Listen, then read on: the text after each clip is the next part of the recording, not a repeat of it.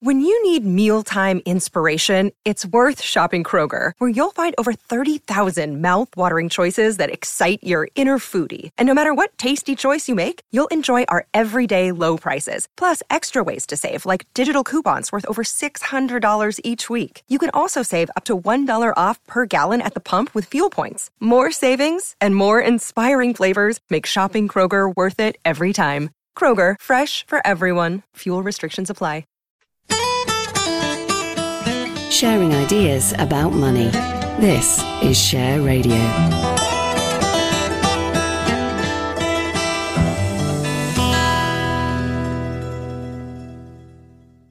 This is Simon Rowe. Time now for the financial outlook for personal investors. I'm delighted to say, by Russ Mould, Investment Director of AJ Bell. We're going to look at the world of investment from a UK perspective. Russ, there's so much we could talk about. You want to talk about real estate, though, a phrase imported from our American cousins that I confess I haven't quite got used to. Only because it ties into interest rates, which remain one of, if not the market's main preoccupation, not least because that's linked to inflation. And I guess that, and we've actually seen real estate stocks, real estate investment trusts, like actually a lot of retailers and other cyclical stocks, bottom mid-October, just when things seemed at their worst under Trussonomics, with interest rates shooting up and inflation very lofty and the Bank of England potentially dithering and gilt yields motoring away. And I guess maybe, the darkest hour, therefore, is often before the dawn, I suppose.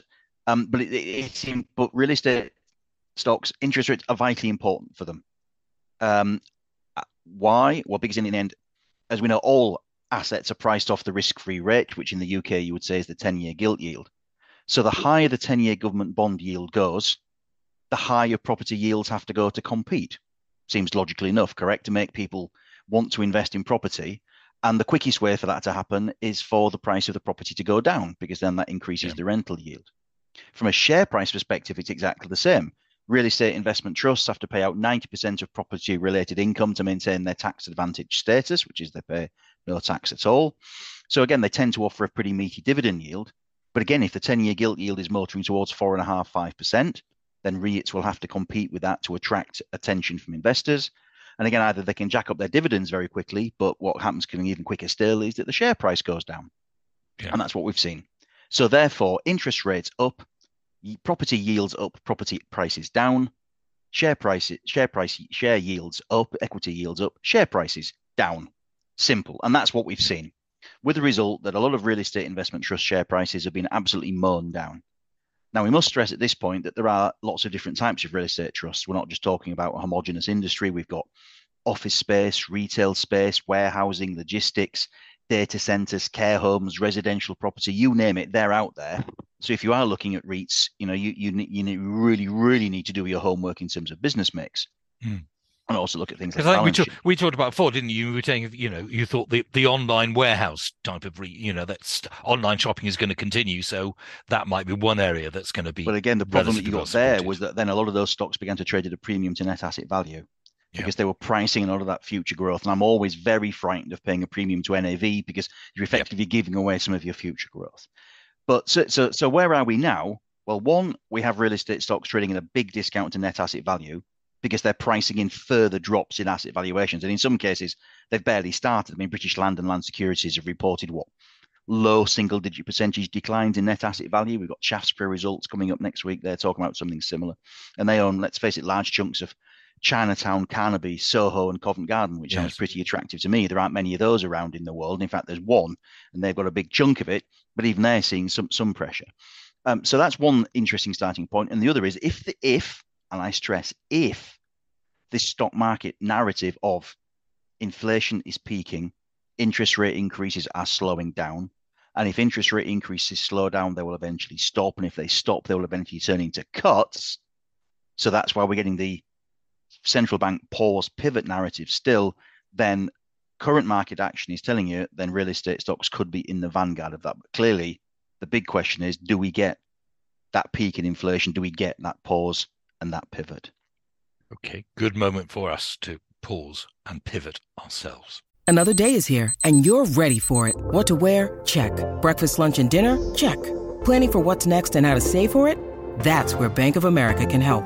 For your financial to-dos, Bank of America has experts ready to help get you closer to your goals. Get started at one of our local financial centers or 24/7 in our mobile banking app. Find a location near you at bankofamerica.com/talktous. What would you like the power to do? Mobile banking requires downloading the app and is only available for select devices. Message and data rates may apply. Bank of America N.A., member FDIC. Sharing ideas about money. This is Share Radio.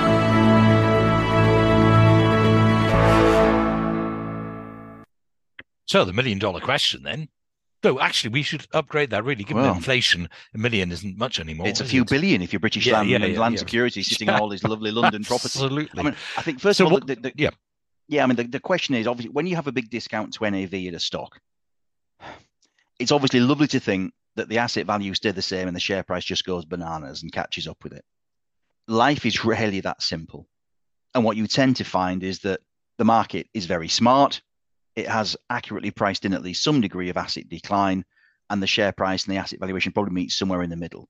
So I think it would be brave of me to say that in the short term, there's 50% upside in all these real estate investments, because life just isn't that simple. And we know that there are other challenges in real estate, online versus bricks and mortar, and we've even seen Amazon start to retrench on some of its capital investment and expansion programs. So we mustn't get carried away in there with warehousing. So that's one thing that we must bear in mind. And then, as you correctly identified, the second was, will central banks pause and pivot? By inclination, I think my feeling is yes, because the fact you've already got Governor Bailey in the UK talking about, they are looking for a peak, and you've got the Federal Reserve minutes talking about slowing the rate of interest rate increases to 50 basis points in December from 75. And their instinct over the last, 15 years has been to try and gun the economy as soon as they possibly can, just because there's so much debt in the system. I know we were discussing just before we started that the retail price index is 14%. And the last time the RPI was 14%, so were base rates. We aren't going to get anywhere near 14% this time. It would bankrupt the government and just about any poor mortgagee that you can think of. So that's not going to happen. So maybe 5 or 6% is the new 14% because there's that much more debt in the system. But I think they will be wary, and I suspect that their temptation because of that debt, they certainly can't afford deflation because that would be an absolute killer. So of the lesser of the two evils for them, I suspect probably is inflation. Now, Jeremy Hunt, intriguingly, is saying no, inflation is the bigger threat. But I think the Bank of England and the Fed and the ECB, by inclination, to me, feel that they'll gun the economy when they can and perhaps take their chances. And I wouldn't be shocked if they did that next year. Equally, that wouldn't surprise me if we saw what happened under Paul Volcker in the Fed in the early 1980s, when he took comfort from a decline in the rate of inflation, paused too early, and then there was another second leg, which was now, again, that was partly down to another oil price shock in the Middle East. Who knows what's going to happen with crude this time? But I think that, and given that core inflation is proving pretty sticky and that you were still seeing a lot of industrial unrest, I wouldn't be shocked to see a second wave of inflation.